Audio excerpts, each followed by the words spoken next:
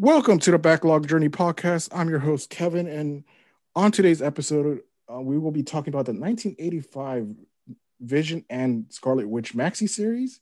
And with me today, I have my co-host, Chris from the Because Why Not podcast. How's it going, Chris? I'm doing all right. Greetings and salutations, everybody. Yeah. Yeah, it's good to have you. I know we've been discussing doing podcasts and doing like collaborations here, so it's good to have you on finally. So thank you for having me. I appreciate it. Yeah, so before we get into our topic of the show, I just wanted to really quickly catch up with you, see what you've been up to. Is there like what kind of comic books, TV shows, or anything that you've been want to shout out right now? Ooh, well, I did this with the Mandalorian, so I thought I was going to be able to do it with WandaVision, where I just kind of wait to the end of the series and kind of binge it all in one day. But the spoilers for this one were out there were so high, so I decided to I watched episode 1 through 6 the day 6 came out, and now I'm just gonna watch them as they come out. So that's my plan. So that's what I've been watching in regards to that. I know it's super hard to avoid anything, especially if you want to be on social media whatsoever. You can't even. I tried to mute a couple words and it didn't work.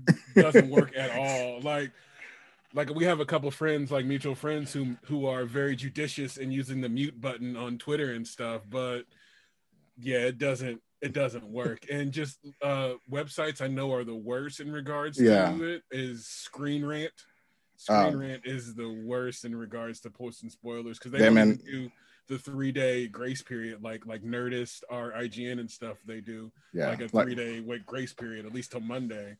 Like CBR is also bad at that too. Yeah, and comic book. It's like I get it. You're out there for the clicks, but you got to give people the chance to watch it. Like we don't all stay up till midnight to watch the episodes. And I live in the West Coast, so it's like I wait even longer than some of the East Coast cats who get to watch it directly at midnight. I'm just like, oh. But I'm usually working, so because I work nights myself. Oh, gotcha. Yeah, same here. We're West Coast kids. Yeah. As opposed as to comics, what am I reading right now? I was a consummate comic book buyer, maybe between the years of like up until like 2009 and so like that. Mm-hmm. But I stopped reading for a while and I stopped buying just because money in comics can be expensive. But now in the last month and a half, I want to say, I got Marvel Unlimited and I've had DC Universe when it first started. And now I have DC Infinite. So I kind of put DC on hold right now, but I'm currently reading a lot of Marvel stuff right now. Yeah. So I'm trying to catch up right now. I just got up to War of the Realms. Oh, nice. So that's where I am. So I'm in early, was that 2019? Yeah. Like 2018, 2019 time period. Yeah. So you've read all of Jason Aaron's Thor run up to that point? What I've been reading in regards to Marvel is both Spider-Mans. So Miles and Peter. I read Avengers and Champions. I was reading the Iron Man with Riri Williams, but then it switched back to Tony, so I just keep reading Champions in regards to that. Yeah. And I will read all the major events and then whatever tie-ins with whatever I see is an interest to me. Gotcha. So no, I am gonna start reading Fantastic Four too. Oh, nice. Yeah, because I mean it's Fantastic Four. Yeah, for sure. There's some good runs in there, and I know that in terms of like if you're up to War of Realms, I do suggest trying to read like Jason Aaron's run leading up to that, just because everything's built around it. Because it's basically a Thor event, but it is almost like their Crisis on Infinite Earths with how they deal with the universe. So, I'll be interested. I won't spoil it because you're going to read it, but yeah, I'll be interested to see. I'm interested to see what you think of that event compared to others. Maybe I can come back on later and we can discuss that. Oh yeah, for sure. Awesome. What about you? What are you? What's currently in your realm and wheelhouse? Yeah. So in terms of comic books, I've been mostly just sticking to actually been reading some current stuff of like DC, like their their future state stuff is for the most part. I know I've mentioned it in a couple podcasts before, but they just finished today, like today as we're recording this podcast on the 23rd. So they just finished all the rest of their future state. I think this is the last week of release before they start Infinite Frontier. So I got really into future state. Like I think just a couple of days ago, I decided I was already buying all the Batman stuff and Wonder Woman and Justice League. Mm-hmm. So I just decided to dip into the Superman stuff because I think that was the only thing that I wasn't reading initially. But I honestly got very excited for the most part when it comes to the future state, that almost everything caught my eye except for a couple of things like Teen Titans and Flash were the only really things that disappointed me because yeah. So the Flash, if yeah, two doesn't give that. Yeah, I think what the problem with the Flash, I'm not going to spoil too much of it because it just came out, so I want people to read it. But with the Flash and Teen Titans specifically story, they were like the only ones that really were connected outside of Batman, where they actually told like almost an event style within their own comic books. So they were very tied into each other. Mm-hmm. And I just didn't dig the story that they were telling because they also involved, I think, the Shazam and Black Adam stories for Future State. So it was all this connected stuff, but they didn't really tell you initially when it came out. So I when we start talking about Vision and Scarlet Witch, I had an issue in regards to this book, but we'll get into that. Yeah. So that's always the weird thing with comic books too, and like we'll talk about it here in a little bit. It's like they don't really tell you when stuff is connected like that. They'll tell you after the fact. So that was like one of the things, and so like the way that they did it, I didn't like it. But in terms of like the stuff I did love, I did really enjoy all the Batman related stuff. Anything that was going on in Gotham City it looked really cool. And when I can finally get to that in 6 months. Yeah, I'll read it. Yeah, no, so for sure that's how far DC Infinite is. I know. Yeah, hopefully they change that, but and make it sooner. But I know in terms of the stuff that I really recommend whenever it does come out is anything that has to do with the Batman family. I highly recommend reading that because that was probably the most interesting stuff in Future State.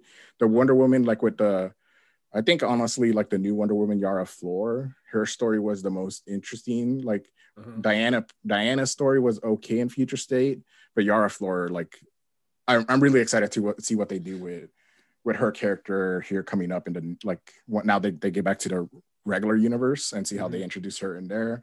Overall, I thought it was a good reset, and the entire vibe that I got from Future State as a whole was, outside of the stuff that I didn't like, was it felt like I was reading comic books that were based on Batman Beyond, almost is what I tell people. I love that show. Yeah, I do a rewatch of that at least maybe once or twice a year. And the reason why I say that too is because, again, obviously it takes place in the future, and they're very vague in terms of what time in the future, kind of like Batman Beyond, where I think what Bruce Timm has always said, that Batman Beyond takes place like 20 years, whatever right now is in terms of Batman Beyond. And that's very much like Future State. They just say, they don't really say what year or whatever. They might say, like a couple comics might mention, oh, this takes place 5 years from now or whatever, but they don't say a year, which I was like good and bad, because some stuff, like, it gets confusing when certain events take place, but convoluted. Yeah. But when it comes to like overall, like the tone of it, I really enjoyed, because it reminded me a lot of Batman Beyond, where you could just jump into a lot of the comics, not have to worry about too much continuity. They obviously reference stuff, but it's not heavily reliant on like DC's 80-year history or whatever. So it's self-contained, but with little tidbits. Yeah, for the most part. Like the only ones that aren't too self-contained, but because they do the most referencing, is the Batman family stuff. But for the most part, they try their best to do self-contained, which I really appreciate. Even the backup stories that they do, like in a couple of the series, they do backup stories for other characters like Red Hood, the Batgirls and stuff, and other Wonder Woman characters and Superman characters. All the stories are, for the most part, you could just read them, and I almost say some of the backup stories are better than the main story sometimes. Like sometimes, like I think the one that stood out for me was like Red Hood and Red Hood story in the Dark Detective, and then the Nubia story in Immortal Wonder Woman, like because with Nubia especially, like she's another Wonder Woman as well, so it's very cool to see what her version of Wonder Woman is. So but yeah, and you could catch a lot of my reviews on the Comic Book Revolution for that stuff, of how I cover it. I go into depth, so if you want some spoilers, it's there. But spoiler alert. But I really want to try. I'm doing my best to avoid going into details about it because I know you, especially you're going to read it. So Yeah, I it's don't want hard sometimes yeah. when you're passionate about something not to like, oh, I want to talk about this right now.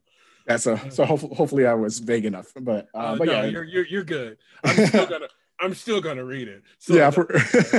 And then but outside of that, I've started playing. Like, I haven't really watched anything. I did finish the Tiger documentary that was on HBO Max, the Tiger Woods, which is interesting for what happened today. yeah, But the accident he's in where yeah, he has 2 broken yeah. legs. Yeah, But it was very. I mentioned this in a previous last week's podcast. It was just very interesting to see.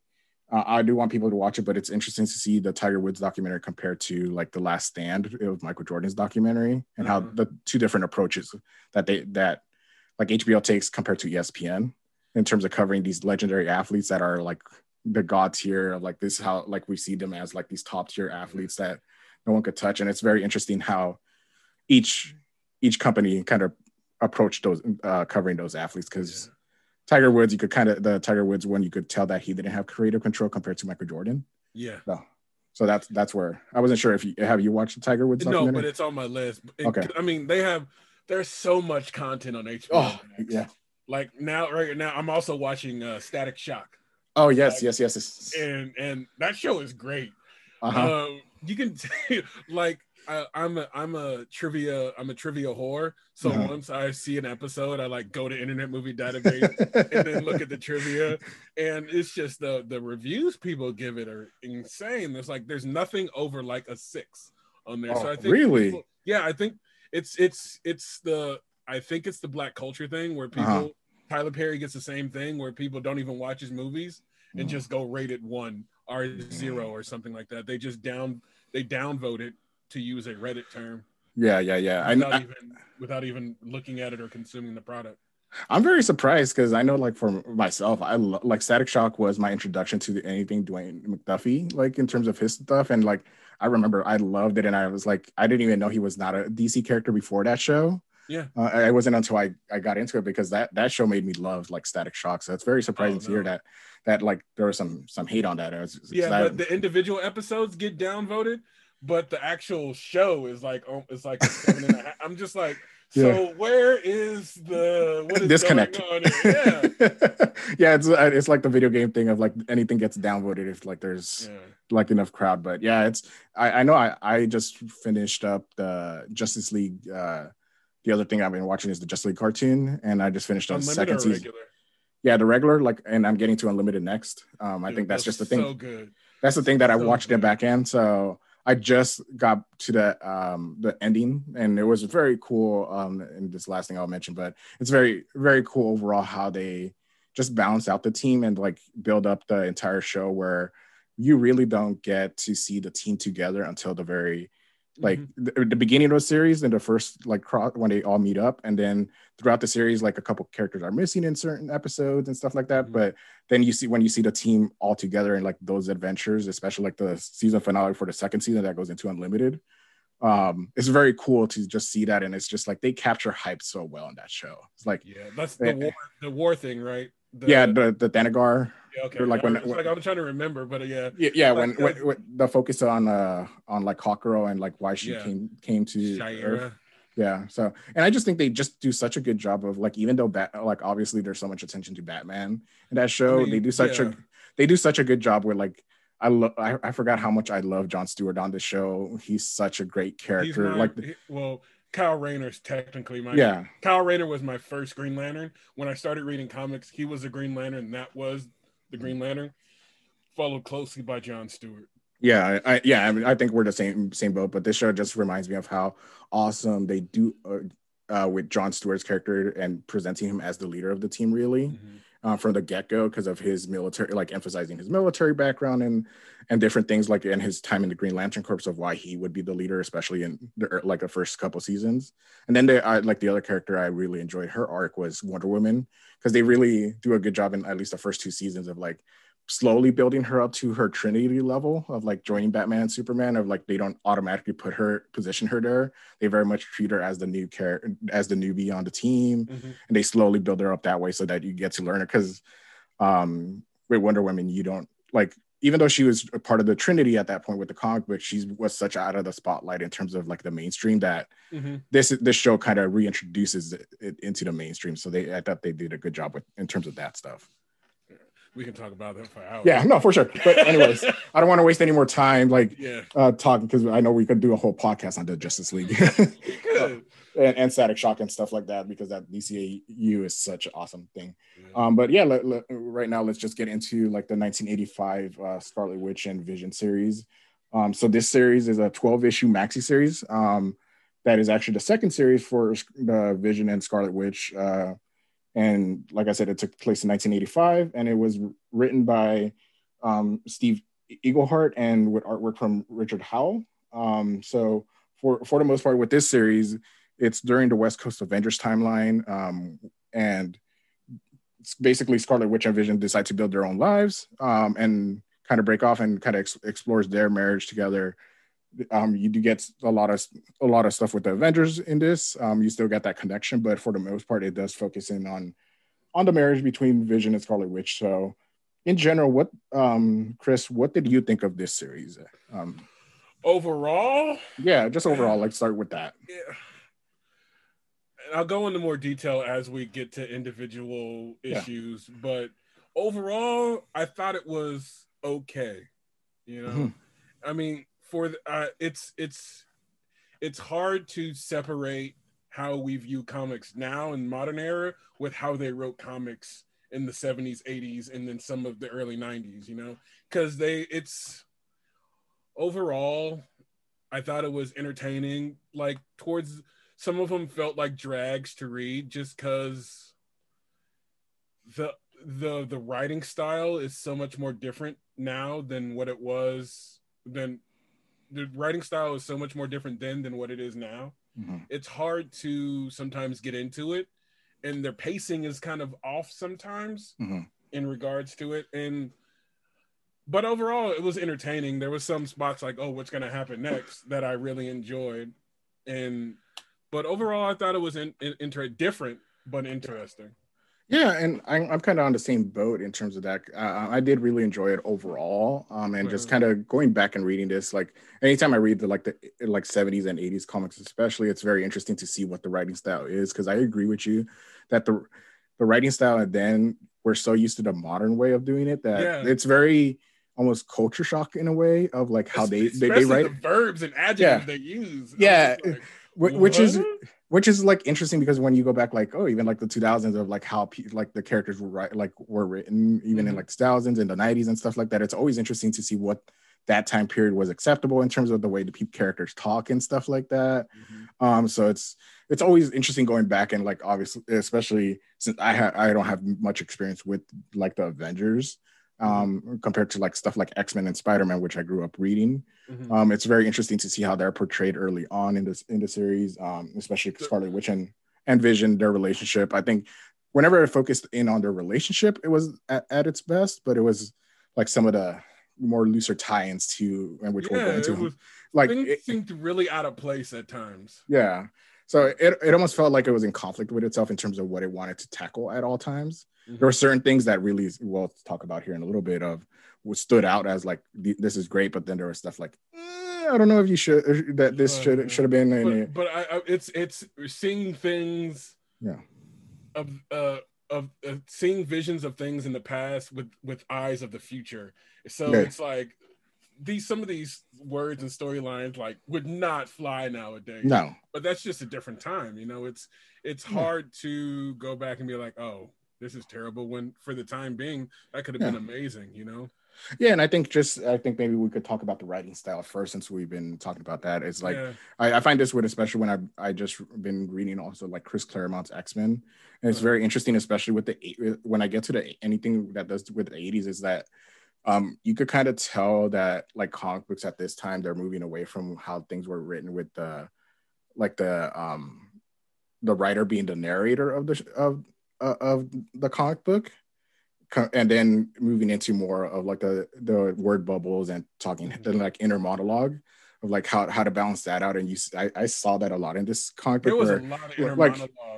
Like there was inner monologue, but then there all of a sudden like Eaglehart would interject himself into like the story of like where it's like him talking directly to the reader, but it was very rarely. So it wasn't like in the 70s where it was all the time and constantly like the writer was interjecting himself as a narrator in place of an inner monologue. So it was it was almost jarring whenever that happened.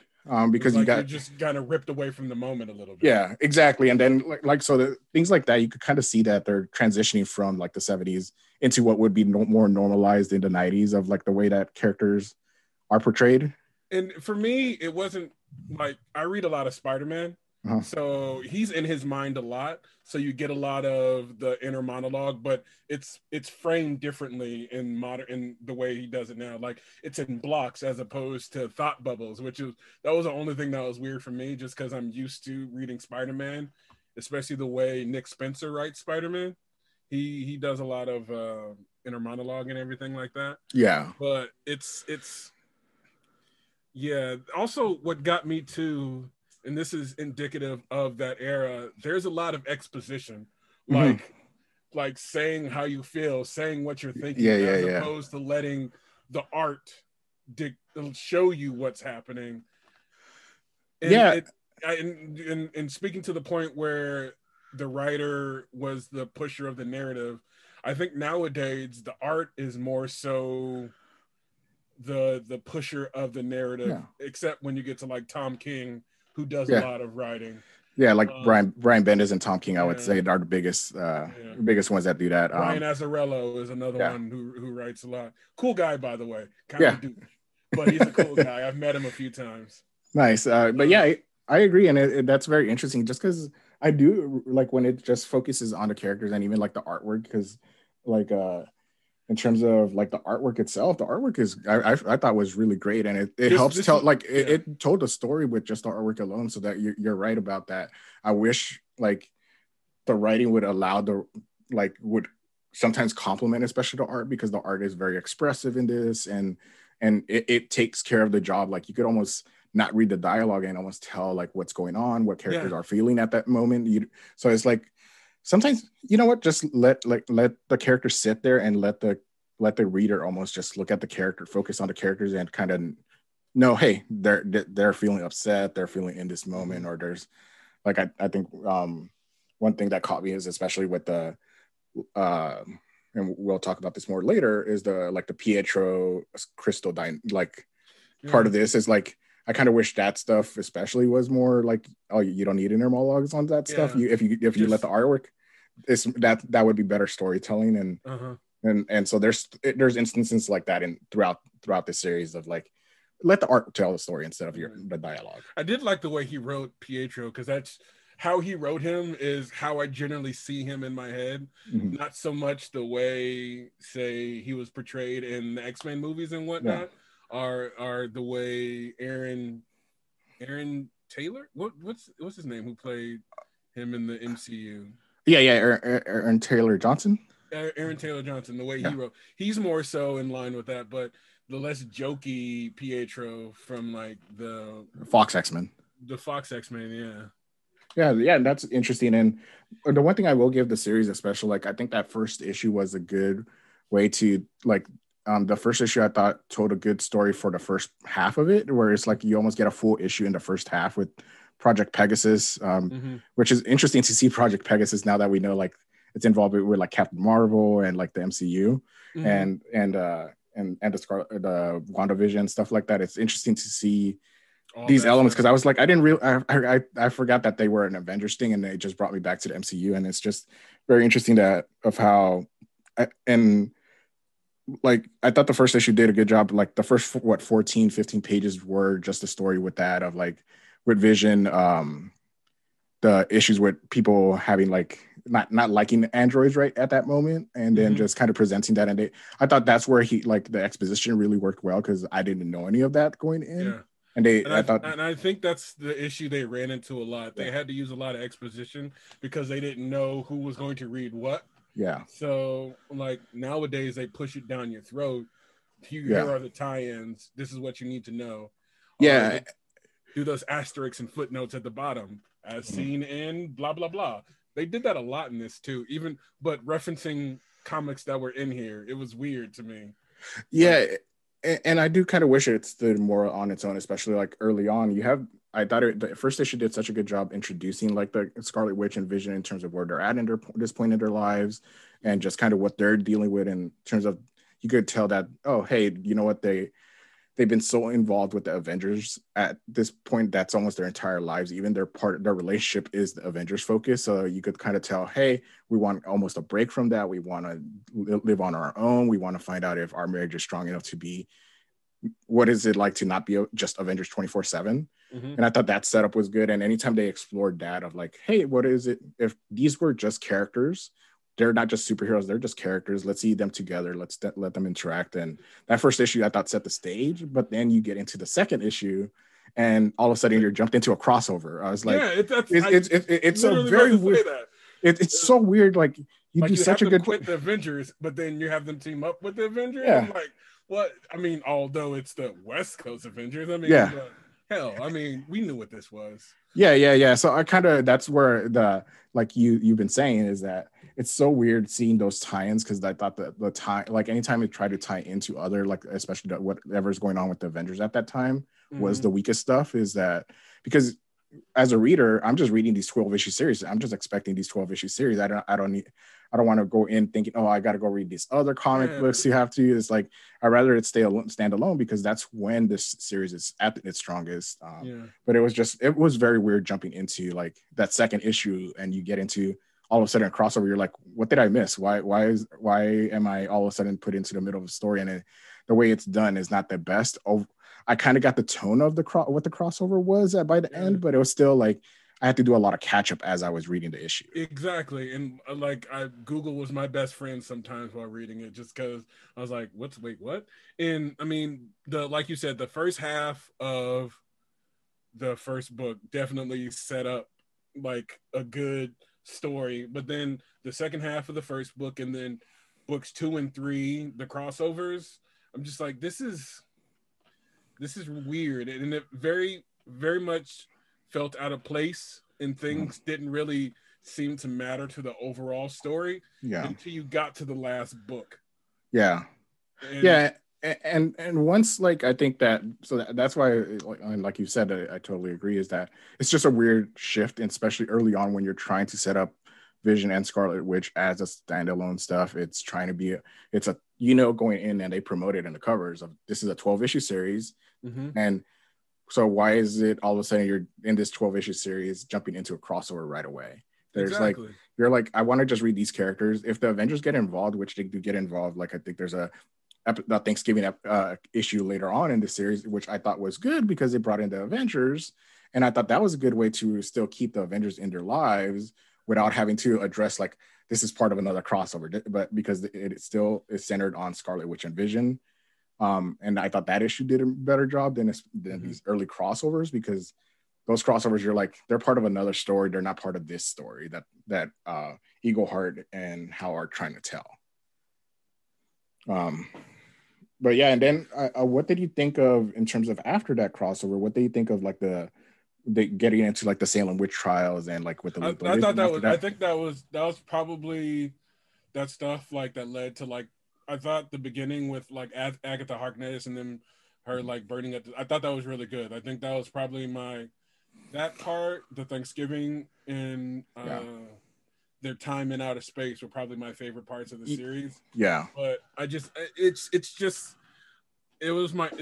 it's also led into my overall issue with the series, is just the introducing throwaway characters, like even though they weren't technically throwaway, because I mean, if you were immersed in the whole comic book universe, you knew who these people were, the Salem Seven or whatnot. But if you're just reading the Maxi series and this is your first introduction into reading comics, you won't know who these are. I mean, they do an okay job explaining who they are, but that also takes you away from the overall story that they're trying to tell. Yeah, and I agree with that. With the Salem Seven, I thought that's where I kind of wish I had more information going into the series about them, because this was really, like, for myself, this was the first time I've ever read them. I've never come across them in any other Marvel book that I've seen. So it was very much of like, I was trying to especially after you with the Agatha, like them basically burning Agatha afterwards. I was just still trying to figure out what their motivation was, like, because one of the characters talks about their grandmother, and I was like, who's the grandmother of this character? Who grandma? like I there was like stuff like that where I was like, maybe if you didn't need to do that of like adding that extra information if you just focused, hey, these characters just burnt Agatha Harkness, and you know that she's connected to Scarlet Witch.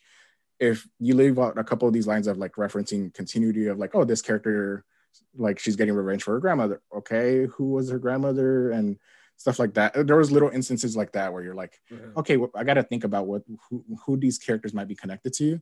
And if you just kept it simple of like, hey, because I thought that was a super strong opening of like, these characters are literally burning a character that's tied to Scarlet Witch. They're like a very super important character. And I thought that was a super strong opening for that story arc with the Salem 7. And they get into the villain that basically is in charge of that. Of like, I thought that was just all a very interesting setup for it, and just tying into Scarlet Witch being, while she is a mutant, she's also a magic user. So it's kind of all tying. Magic, you know. It's still at that time. It seems like they were trying to separate like magic from the overall. I don't know. It was weird. It's just like they called it magic, but then not really magic. At least that's what it came off in my head.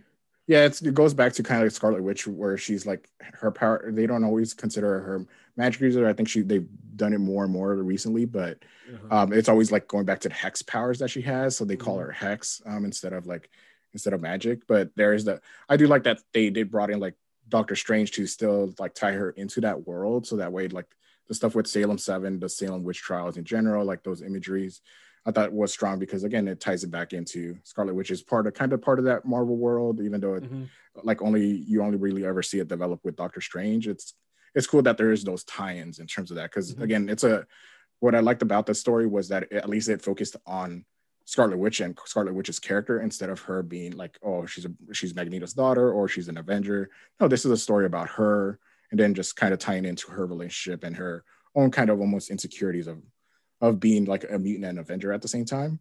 So, and I thought that they did a good job in terms of that when it was focusing on how Scarlet Witch was reacting to what she was going through. And what I mean, yeah, I don't know where I was going with that sentence. no worries, but yeah, it's but it's overall interesting because like with this entire series, it is supposed to be a focus on Scarlet Witch and Vision's relationship for the most part, and kind of it's almost like they have a taboo relationship, and they kind of deal with that sometimes and talk about that sometimes. But I feel like they had like a half step into that of like their relationship being a taboo because obviously he's a cyborg or not cyborg but android, and her being a mutant and all that stuff, and they almost kind of only dip into their waters of what their relationship means for the greater Marvel universe and stuff like that. But when it just focused in on Scarlet Witch and Vision and how they interact with each other, I did get convinced, yeah, these guys are in love. These guys, they very much are supporting. They're very strong characters individually, but they're stronger whenever they are together. Because they support each other so well. So, and I thought that was a good message in terms of their relationship whenever that was the focus and not just their superhero stuff. Yeah, that was pretty good. I did like their relationship. It didn't seem force-fed. It seemed like a legitimate relationship, you know? Yeah, and I think that was when the series was at its strongest, was when that relationship was focused on, and even like going to the Thanksgiving episode, whenever it came to the character relationships themselves, like when Magneto shows up at Thanksgiving, I was like, oh wow, Magneto. I did not expect Magneto to show up because they've been avoiding her ties to the X-Men, but I was like, this is a super cool surprise because then I'm getting into that family drama between Pietro, Scarlet Witch, or Wanda, and Magneto at that point of like they do not like each other, and this has always kind of been their relationship. They do not get along because of how Magneto has always treated them and and just bringing up his attitude towards human society, which kind of Wanda and Pietro, on the other hand, have been so integrated into because of their Avengers history. And so it's very, like, I really enjoyed that they played with that dynamic, and they weren't mincing words in terms of like Magneto is an asshole in terms of like, and they don't try and straight up douchebag, and they don't try and present him as anything but, and I really appreciate that because they're like, sometimes you don't see that all, like, but I'm glad that I was glad that it didn't break into a fight. That was my biggest thing of like, they didn't like immediately kick him out of the house. And even when he had that serious conversation with Wanda in the kitchen, I was like, it didn't break down where Scarlet Witch just suddenly used her powers and threw him out, like through a wall or whatever. It was still like, this was a father and daughter talking about their relationship and kind of an extension of like what her relationship with Vision and stuff like that. So yeah, no worries. What did you think of that issue and how Magneto was treated? I thought it was well done. Like I said, that was probably my favorite part because it was the most self-contained, best written part of the story.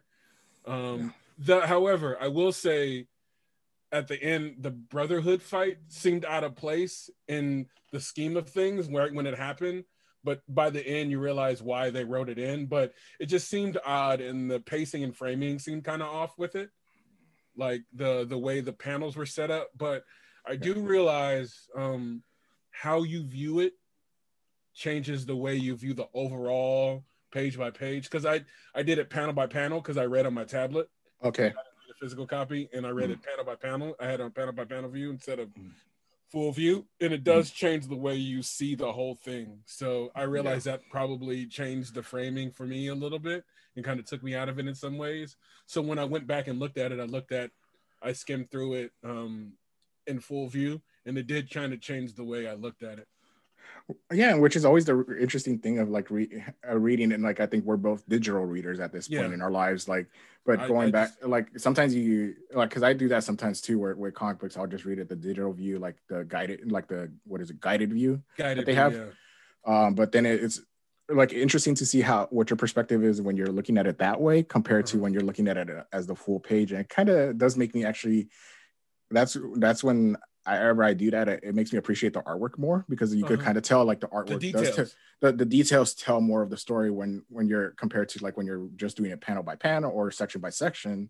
The story is very like almost takes a different tone, and that almost makes me appreciate like not Evil Heart, but Hal's artwork even more because there's so much storytelling in the artwork. Like you can tell his artwork is him and the group of artists that were during this time were the bridge between 40s, 50s, and 60s art to the art we have now, where the bodies are more defined as like muscular and whatnot, as opposed to just seeming kind of wibbly wobbly.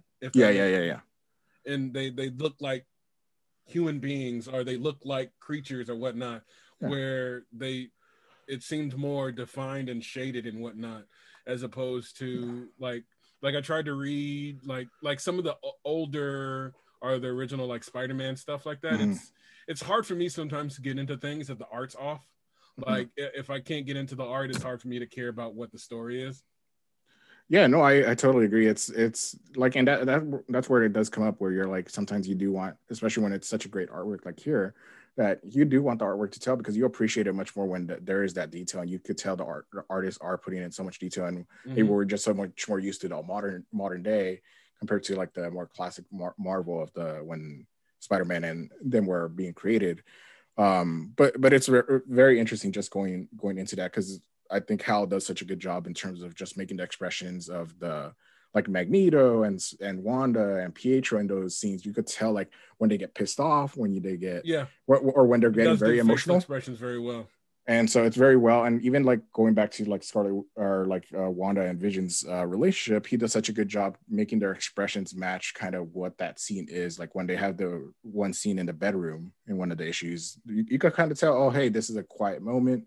They're very much in love. This is just what a regular couple would do, like how they would hang out. And it's very cool to see those like silent moments, even though it's not silent because there's dialogue. But in terms of just looking at the artwork itself, you could kind of tell, you could be in that moment with them and like understand, just having been in relationships, what that is like, and that is how kind of a couple would interact with each other.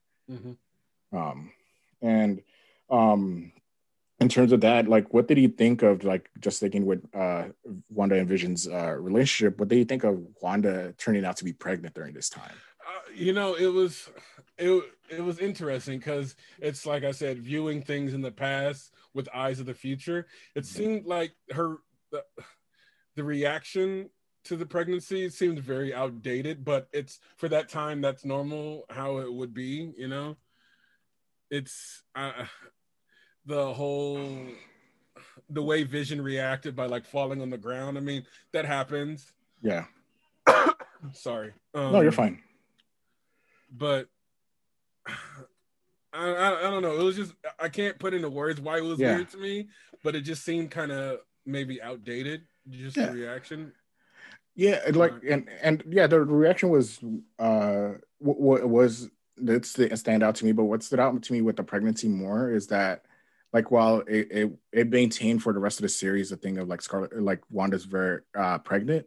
They don't, I feel like in terms of the story itself, they don't emphasize it in terms of too much of like her pregnancy. She's still like especially when they do her go out and be superheroes, they don't like reference her being pregnant or and things like that. So you almost forget that she's pregnant at certain points until they bring it back up. And I feel like the pregnant, they show her as visibly pregnant, you know? Yeah, exactly. Like I feel like once they introduce the pregnancy, there's points in the series they like you forget because that's the story is involved. And I was like, oh, I get that it's very tough to do that and emphasize the pregnancy, but I feel like I thought they could do more in terms of just exploring that dynamic between the family, because they do very much like kind of introduce, hey, Wanda and Vision are a married couple, and I felt like the pregnancy could have been more of an angle where it could have emphasized this comic book being about their relationship rather than their superhero lives, which is, like I said before, is the most interesting thing about this series for me. So I kind of wish they kind of like settled down and just like showed what their relationship, how a pregnancy would evolve their relationship to a point. So it's also interesting just because, I mean, it's still a mark of the time where people felt that their relationships were complete without children. And that's not the case anymore. People don't need to have children now to feel complete in their relationship, and it's not a mark of womanhood now to have children or not. I mean, it's still, I mean, ingrained in you to reproduce. That's just biology. But emotionally, it's not just a thing you have to do anymore. And that's interesting too, seeing things in that view back then too. It's like, oh, I want to have a baby because that's what married people do, or that's how we continue on our legacy and whatnot. Yeah, and so that's like interesting. Again, whenever you go back to read these comic books, it's just a time capsule of that time period. That era, because now you could kind of see that even like the way Scarlet Witch is portrayed now, that's not really how she's portrayed anymore. Because they do treat her more as individuals, and superheroes in general, whether female or male. I think in terms of them having families, like unless the characters already have it, kind of like Reed Richards and Susan and Sue Storm.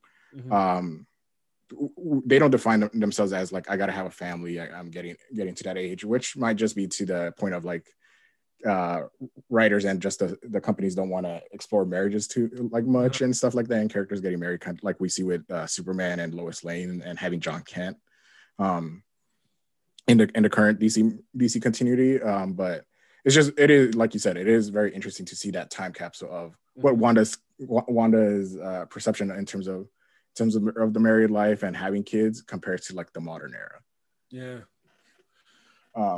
But yeah, and then what did you also think? Because like as much as this series and like was a Scarlet, like obviously Vision and Scarlet Witch's series, we had this like surprising subplot involving Crystal and Pietro's relationship too in here. That was, especially when he went off the rails later on in the books. That it's. I thought it was well. I thought it was well done, and it did come out of nowhere that Crystal was stepping out on him, and that also came from the Thanksgiving episode. Yeah. Thanksgiving issue, so ingrained with TV. Right, exactly. Like episode. I thought it was interesting too, because I didn't know the pollution thing was a thing too. Yeah. That happened to because as I know them, they live on Earth. The Inhumans live on Earth in their little shippy thing in the water outside of the Statue of Liberty. I didn't know their story prior to that, because I mean I didn't really start reading Marvel comics until a little bit before Civil War, the first one. That was like the first Civil War. So that was really when I got into reading comics. I mean, I consumed comic book things from like the X-Men shows and stuff like that, the Spider-Man show. Like I knew that, but I didn't know the comic side of it really until I started when I used to work at Barnes and Noble. So on my breaks, I would read like all the graphic novels and things that. Because I mean, hell, that was what I mean. People came in there and read and treated us like a library, so I might as well. I'm guilty of that all the time. Hey, it's whatever, man. As long as you maybe buy a cup of coffee while you're doing it. Exactly. Give us a little bit of quiche. Yeah. But I thought it was. You could see the writing on the walls with Crystal and Pietro that they were not a good couple per se, and so in regards to that, it wasn't necessarily a left field turn for that, but it was, I don't know, it was okay. Yeah, no, and for myself, I thought it was surprising when I first saw it. I was just like, oh, why is there suddenly the subplot with Crystal and Pietro? Because like when you first see them in the Thanksgiving issue, they seem like a happy couple, which kind of almost speaks to like you don't expect like even the happiest couples to have problems, and it's very interesting to see that dynamic compared to like how Wanda and Vision's story is almost a very happy marriage that we see develop over time. They don't really have too many, like in terms of their relationship, they don't have too many conflicts.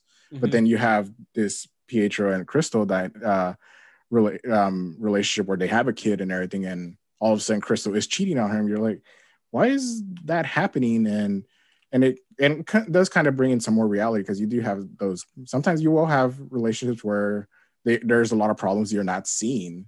Like even as readers, we're not seeing all the problems that they're having because they're obviously it's being told in other books, but it just kind of speaks to how relationships sometimes break down, and there is this thing where there's a wedge and sometimes they can't be repaired, but the couple stays together because they have a kid or for some other reason that they just feel like they need to stay together. But then there's this temptation that happens. There's this, and other things may occur that one of them would end up cheating on them for some reason. And it did make me want to go read and like find out why their relationship broke down the way it did and how it got to that point. So I thought that in terms of why it was surprising to see it happen here, it actually almost made me want to read those whatever issues that was taking place where their marriage was, how they got together and then how they had a kid and all that stuff. It made me kind of invested in their relationship and see how it progressed to the point that we see it in this series. Understand. But yeah, I think that really, is there anything that else that stood out to you when it came to reading this series that you wanted to bring up? Well, a couple of things.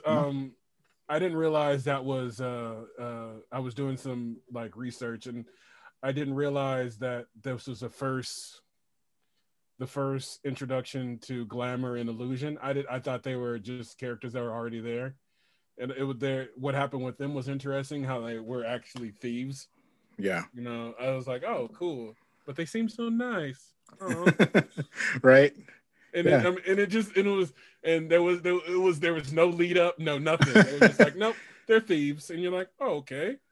Yeah, and it's very interesting because, like, you're right, and you bring this up because I didn't even know that beforehand. I always kind of like when I was reading, I thought these were characters that just always existed because, like, even the way that they're written, they seem to be like, oh, there must be other stories that these characters are involved with, and hearing you say that this is their first appearance was like. That's interesting because like that's not how they were written. They're not written the way that like they're written like characters like even like the Avengers or like even the villains like with the Salem 7. They're written like these characters have always existed in the Marvel universe. They've had other stories, but that's very interesting to hear that. Wow. Yeah, crazy, right? Yeah, it is. And they just in the way they wrote them in, they're just like, yep, we've been here all along. Yeah, to get smacked by a tree, because that's we're and they were residents of Leonia, and it's like, nope, that's their first appearance. That's actually a very interesting approach to introducing new characters. I wonder what the reaction was, and maybe we'll have to talk to some of our friends that are maybe have read this about like what the reaction was for that, because I would be interested to see what this approach to introducing characters that feel like come across as being ingrained in the universe already and they're actually new. Also, another thing that stood out to me later on, I think was book 9, maybe their encounter with Enchantress. Oh, okay, huh? They just let her go. I'm just like that seemed really weird to me. It was like, nah, Yeah, you're yeah, fine. You go ahead. You go do your thing. You know, yeah. just like, okay. But that is a very like when you get into like, oh yeah, I'm reading a comic because like this villain has to still be around for like Yeah. another future story, like because they got to be a villain for because they're probably involved in maybe a Thor story at that Yeah, point or because something like that. she was So Asgardian. so maybe she was like the like it almost felt like more monster of the week when it came to her character and her like quick appearance because it's like, oh, you're in and out, and so it's like, oh yeah, this is a superhero thing and we need to keep villains around, which is interesting to see compare like the comparison of like how villains are treated in comic book stories compared to like how they're treated in like the in shows or movies, and especially in the MCU where they almost kill off every villain that they have except for Loki. um and so it's like interesting to get like, oh, be reminded of that, especially in these type of comic books where, yeah, they do actually catch the villain, but they just let her go for some reason. Yeah, like, you're fine. Yeah. The Vision like complimented her, said she was beautiful and hot, basically. And it's like, and Wanda's just there, like, oh yeah, it's nice that you gave her a little pat on the ass and sent her on her way. I'm just like, that's weird. Yeah, it's you're it is very much a kind of like, I'm not sure if it's like a sign of the times of the 80s or whatever, but it's just very much of like, it's the way it was done, it was super awkward. It Yeah. was very much like, and I'm looking at the pages right now of that. I'm just like, oh yeah, it does not It does not look compute. good. I Yeah. was like, oh. No. And then he puts his foot in his mouth. That was funny. That was funny to me. Yeah. But also a couple of things that made me uncomfortable reading it was just like the stuff they did in regards to race. Because like I'm a black dude, so Yeah. it's like the way like Grim Reaper was just hella racist, just so racist, and but then he didn't Necra, he didn't mind because she was albino, even though she was technically black. I'm just like, this is weird. Yeah, and it's always weird, like those type of things, because you kind of see it now in like the modern days. They're much more careful about how they treat Yeah, even characters that are even the characters that are racist, and they they write are him in set a up. very specific way. Yeah, they're written in a very specific way. Where here it's overt racism, but you're like, you feel like they're not getting any consequences for it either. Of like, it's just this guy's racist, and it's not because he's a villain or anything like that. It's Just because or it's just a sign of the times. It's like this is normal. This is normal speak of that era, and so, well, like I said before, it's kind of a window into that time, but it is like, especially like because I'm also like Hispanic, so it's very interesting to see these type of things that really stand out. You're just like, oh, I don't know. It does make you feel uncomfortable, like just reading it. In the allegory and comparisons with the burning of houses, and I was like, oh, that makes me uncomfortable. Yeah. I mean, and it's like, I mean, mind you, at the time, like the X-Men and stuff were allegories to racism, bigotry, and prejudice, especially but it's still uncomfortable to read, especially nowadays, just because it's written so overtly, and I guess I'm used to more subtlety in regards to it. And it just made me uncomfortable. Yeah, and I think it also in the blase way they speak of mental health and suicide. Like, yeah. Peter just pretty much said that they're like, you're a terrible human. That's why you couldn't even kill yourself, in essence, when he was talking to the Toad. I'm just like, ugh. Yeah, it's uncomfortable, and I think we even see it like, I think almost up to like the last couple of years where they've gone away from like talking about mental health in that way and stuff like that. But in terms of like just going back to the character's racism, I think it speaks to also kind of like, I think one of the things that and I know I shared this link with you about Hugo Hart mentioning that he didn't want to touch the mutant stuff too much at this time because Chris Claremont was touching on that, so he kind of wanted to tackle like in terms of what Chris Claremont was tackling in terms of mutants being an allegory for racism and stuff like that. He wanted to still kind of deal with that because that was part of that era, and he was seeing it all around him, and like I also need to address this because, again, obviously Scarlet Witch is a mutant, and then Vision is a android. They have this relationship that is probably wouldn't be accepted in society whatsoever, and so he does introduce these characters that he still tackles those type of topics, but he does it more in like tackling, like you said, this character that's super racist. And while it's uncomfortable and things like that, because it does make me uncomfortable, and even like you mentioned, the suicide stuff and like how it's the mental health stuff, but it just kind of, again, it just kind of the sign of times. This is an 80s comic book. This is how probably, like, if I go back and read some like X-Men, Spider-Man, and Avengers comic books, you'll probably see this, because again, that's what was generally accepted at that point. Again, while I'm uncomfortable reading it, it's just like, okay, that is probably that's how all writers tackle it at this point. Like, not even comic books, probably like literature too, and different things of like when we read these type of things of like, it is a window of that time. It'd be interesting if we could like send a comic from like a comic book event from our time, and then have someone read it from the past, and just we see how they consume it. Like, because we can easily look back and read stuff, but because we've seen the progression of the written work up until those points. But I'm curious just to see the view of like a modern comic by someone from the past. Just that's what I'm interested to know if, like, say like Alan Moore or like them, they still read comics nowadays, and I wonder what they think of comics. I know Alan Moore it kind of really separated himself from the modern comic world just because he did not like how his movies were made. But the movies based on his work were made, I should say, rather.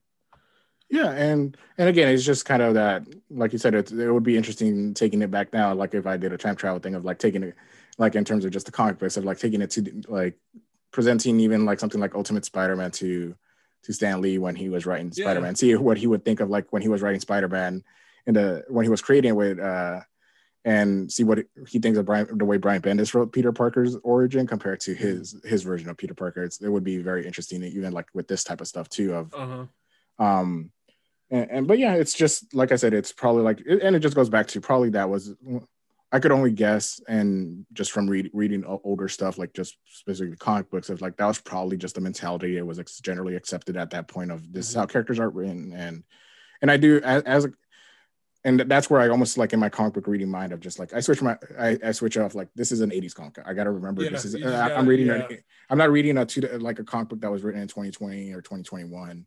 This is 1985. So this was again, it is not acceptable. 30 years ago, it's not acceptable to be reading it now. Like in terms of like me, like reading these out loud, I'm just like I wouldn't read this out loud. But just reading in my head, I was like, okay, I'm thinking of it as 2021 Kevin, not someone that was reading this as a kid or teenager in 1985.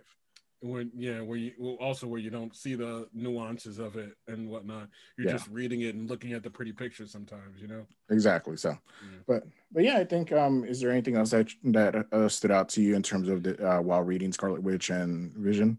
I thought it was, overall I'll say about the way it ended, it just kind of ended. It didn't seem like when I finished 11 and I was like, where are they going with this? I thought they were gonna, because they didn't really show much with them. Like the whole thing was about her being pregnant and whatnot. But like you said, they didn't spend too much time on her. Like they didn't make the story her being pregnant until like the final couple issues of the series. And then I did like the last issue where all that stuff was going on while she was pregnant. That seemed very much like a television series. It's just cutting away and everything. I thought that was kind of cool, but it just kind of ended, and I was like, that's it, huh? And it just, I think it just goes back to this whole entire comic book just feeling like a season of a show that was ended up being canceled after the first season, and then you never got anything more of it. And I know that like you already even spoke about like how he the one thing that he hates is that a lot of the stuff that he wrote in this series was erased, like especially with the Scarlet Witch's pregnancy. It was in her head and stuff like that. And he's spoken out about how he doesn't like that wasn't like how future writers tackled what he wrote in terms of Vision and Wanda's story here. So it just goes back to this does more than almost any comic that I've read. It does feel like that has that episodic nature of a series that was canceled after the first season. It was like we had one season of it. This was the story that the writer wanted to tell, and then future writers, when in the Avengers or whatever series these two characters popped up in, they're not the same characters anymore. And even the things that probably were tackled in terms of what happened in this series was rewritten and because it didn't fit what other writers wanted. Mm-hmm. But again, just going back to this series does almost feel like just a season of a show. Mm-hmm. But it started off knowing it was 12 issues. So, yeah. I mean, you almost think that it like maybe he was like Eaglehart and was hoping that maybe he would get another series with this and maybe this led into an ongoing or another maxi series that he would get in the future. So it does very much, especially the ending, reads in that way of like, this is the completion of my story. Hopefully Marvel will give me another crack at these two characters in some form or fashion in the future. Yeah. So, but hey, we see that with TV all the time where like that does not happen. Unfortunately, something like shows are canceled. Give us more. Exactly. But yeah, but in terms of just how like staying on the TV topic, one thing I was wondering because we see a lot of elements here like with Agatha and her relationship with Scarlet Witch, and then also just Vision and Scarlet Witch's general relationship and how they interact with each other is a big part of like WandaVision. Even though this is not the comic book that it's based off, because it's based off a lot of other stuff that's been going on, like the Vision, Tom King's Vision. All along. Yeah. But is there any comics that you've been reading, especially as you've been like experiencing Marvel Unlimited specifically? Like, is there any comic book series that you kind of hope would be what inspires a future MCU series, like or like a TV series or a movie that hasn't been tackled already? I think Champions would be good for like a Disney Plus show. Basically, to get more teenagers and younger folks into comics. Just because I think the characters there are really cool legacy characters. Not legacy characters, but really sidekicks that are now like main characters in their own right. Yeah. Like I think Miss Marvel is like the young Miss Marvel, Kamala Khan. I think she's getting her own movie, so that should be interesting. Let's see how they do that. I think Miles Morales should make a live action appearance and maybe and Riri Williams will probably make a live action pretty soon here because she's a dope character. Yeah, and she's an awesome character. And then the MCU does need an Iron Man, and she's the perfect person to fill in that Iron Man role of like whether it's in Champions or Avengers itself. She's like she's she's marked for that next character that should fill in that spot. And it should be interesting because I believe Naomi, another Brian Michael Bendis creation, is getting her own show. So at one if they do the Riri Williams route, didn't he create yes it was part of his Iron Man two characters that he created to I mean no one writes black people like black people, but he did a not too shabby job. And I think and it's very and that's where credit is due, because he's introduced Miles Morales, he's introduced Naomi and Ironheart of like, hey, he wants to diversify, and he's done a good job because we're seeing the MCU. Like the MCU is straight up adapting a lot of stuff like Spider-Verse. You wouldn't have it without him creating Miles Morales. So, so it's very interesting. And like you bringing up the Champions, that would be a fun show. I think it would be fun whether it's live action or cartoon. I think it would work. I think that would work better as a cartoon. At least, because there'd be too much legwork they'd have to do to make it a live action, unless they made it a series or like on like a short version series, like maybe 13 episodes or something like that. And they do. I'm not sure if you watched the new Spider-Man cartoon that's been on like Disney XD. They do kind of have all those characters introduced in there already. They already have Miss Marvel. They have Miles Morales is like a second lead on the show, and especially in the third season. They just introduced Ironheart in this latest season as well. So they have almost all the characters from the Champions run outside of like any character related to the X-Men, and then also the Nova. Like Nova hasn't been really introduced. They touched on Guardians, but the connection there is very loose. But yeah, Disney Plus. It's all 3 seasons are on Disney Plus. And in terms of like they have Miss Marvel on there. They've had they have Miles Morales, obviously, and then Ironheart was just introduced in this latest season when they had like they were tackling the like symbiote event. They had their own symbiote event in the show. So I think I heard that briefly in one of the many Facebook groups I'm a part of. Yeah, and I think they have also had their movies that are targeted more towards their teenage market of I forget what it's called, but there's like these like just movie events that they've introduced. Like I think Spider-Gwen was in there, and also I think Ironheart was in one of them as well. I like Spider-Gwen. I like her universe. Her separate one. Yeah, that's kind of cool. And that's kind of actually just bringing up Spider-Gwen. I think that would be for me. I would love to see like Spider-Gwen finally be tackled and just like see what Gwen Stacy in that alternate universe, especially now that they're doing more. They are doing alternate universe stuff. It would be fun to see her series and actually. I wonder if she's going to be a part of the next Spider-Man movie. Yeah, because I mean everybody else is right. Exactly. So, but Tobey Maguire. For me, I know that like because I don't know what they're doing animated wise in terms of that because they haven't really talked about what they're doing with their animated division since they've basically merged it with the whatever Kevin Feige is doing now. So it's kind of up in limbo for that. But I would love to see like a Spider-Gwen series, just like focus on her universe. What it would be like to have Gwen Stacy as the lead rather than Peter Parker, and just tell her origin in that way because there's so much potential in that, and just kind of like you've been reading the comic book too of like just seeing the Marvel universe from a different perspective and how everything would be different because you have a different Captain America, you have a different Wolverine and Shadowcat are very different, and other like Marvel characters are very different, and it'll be just a fun, refreshing way of looking into like the Spider-Man's world through Spider-Man. Bring new people into the world with new characters, but keep the legacy going as well. You know, exactly, and it just goes back into the Spider-Verse stuff because like you have Miles Morales doing stuff, you have Peter Parker. Why not give Gwen Stacy her own series, treat her as her own individual character? Because I think the Spider-Gwen series and even like her time in Ghost Spider now, of like she is her own character. She's friends with Peter and Miles, but it's not their series. They're not even involved. They're not involved in her series, and I think that would be awesome to see. And I'm just a Spider-Man fan in general, so I just love seeing anything Spider-Man related. Same.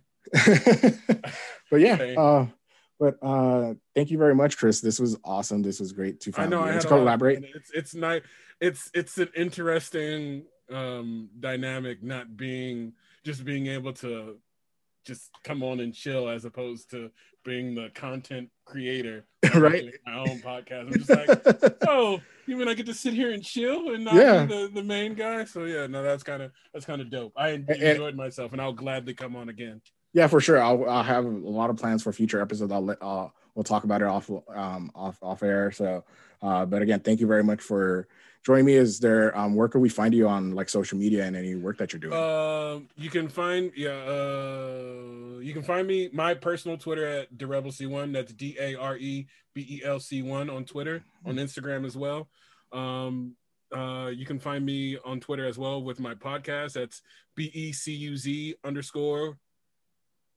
Actually, I don't. Wow, I'm terrible. Because Why Not on Twitter. You can also find my podcast with myself and my friend Kevin, also named Kevin. Nice.